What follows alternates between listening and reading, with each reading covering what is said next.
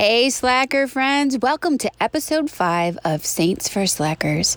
I'm Lisa Martinez, the founder of Little with Great Love, and here we are on day 6 of our Lent Little by Little 40-day journey together. Let's do this. Don't care that much, but not totally apathetic. Why try so hard when truth can't be magnetic and draw you into something new, cool that matters? Yeah, it's another day hanging with Saints for Slackers. Saints for Slackers. Saints for Slackers.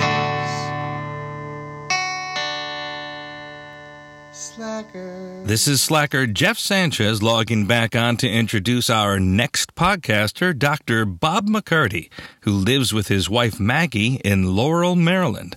Bob is a pastoral ministry consultant and trainer and adjunct faculty at the Catholic University of America and the University of Dallas. He offers consultations, retreats, workshops, and training programs in ministry skills and issues internationally. Here's a fun fact about Bob. He is the mentor of my sister, Lisa Martinez, and serves as the board of director for iAmplify, the nonprofit parent organization of Little with Great Love, one of this podcast's 2 sponsors. So gather round, Slackers, for this little inspiring reflection on St. John the 23rd. And don't forget, at the end we'll share another hilarious wannabe patron saint. Lord, I'm going to bed now. The church is in your hands. And with that prayer, Pope John the 23rd went to bed.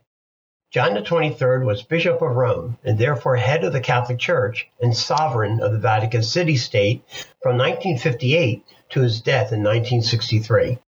The duties of the papacy caused him insomnia, difficulty in sleeping. He once said, "It often happens that I wake up at night and begin to think about a serious problem and decide I must tell the Pope about it. Then I wake up completely and remember that I am the Pope." His spiritual advisor taught him that simple prayer, similar to a popular adage, let go and let God. If Pope John the 23rd can do it, so can we.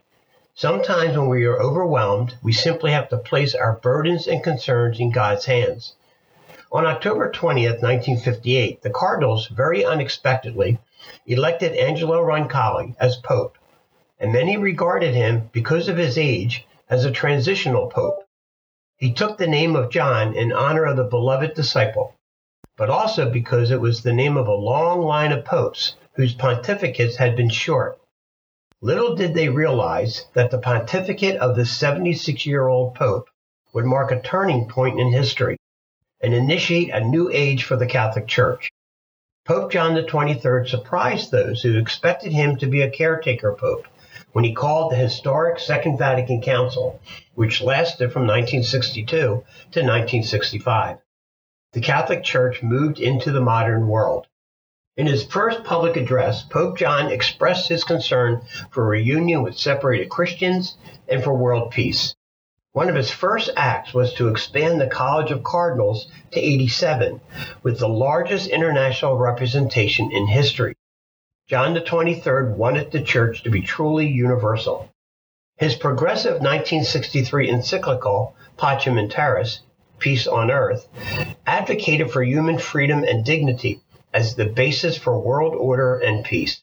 Since his death on June 3, 1963, much has been written and spoken about the warmth and holiness of the beloved Pope John. Perhaps the testimony of the world was best expressed by a newspaper drawing of the earth, shrouded in mourning, with the simple caption, "A death in the family." When John the 23rd died in June 1963, he was mourned around the world as Il Papa Bueno, the good Pope. Born to a family of farmers in northern Italy and raised in poverty, John the 23rd was proud of his humble origins. In his last will and testament, Pope John the 23rd wrote, "Born poor, but of humble and respected folk, I am particularly happy to die poor." He left his personal fortune to the surviving members of his family. They each received less than $20. May we heed the lesson of St. Pope John the 23rd. Always trust in God's providence and sleep well. As we mentioned earlier, every day after we introduce our saint for the day, we also share a wannabe patron saint of the day. These silly wannabe saints are born from the musings of our group of slackers. Our wannabe patron saint for today is Saint Balayan, the patron saint of rock climbers. If you're into rappelling or rock climbing like Bob is, you'll get this pun. He actually came up with it. But for the soil-loving, more grounded slackers, here's the scoop. Belaying refers to the techniques used to keep the necessary tension in a climbing rope so that if an incident were to occur, a climber doesn't fall very far before being stopped by the security rope. The first command given in rock climbing is on belay, which is when a climber is asking to be belayed or are you ready to belay me? The belayer, or safety person, would respond, belay on. Slack is gone, and I'm ready. Then the climb can begin. So pray to Saint Balayan to get started in whatever endeavor God may have before you, and to not worry about the slack. Slackers. Okay, Slacker, we're wrapping this up. Don't forget to check out our websites, littlewithgreatlove.com, where you can find the blogs for these podcasts, as well as redbird.love for all the good stuff.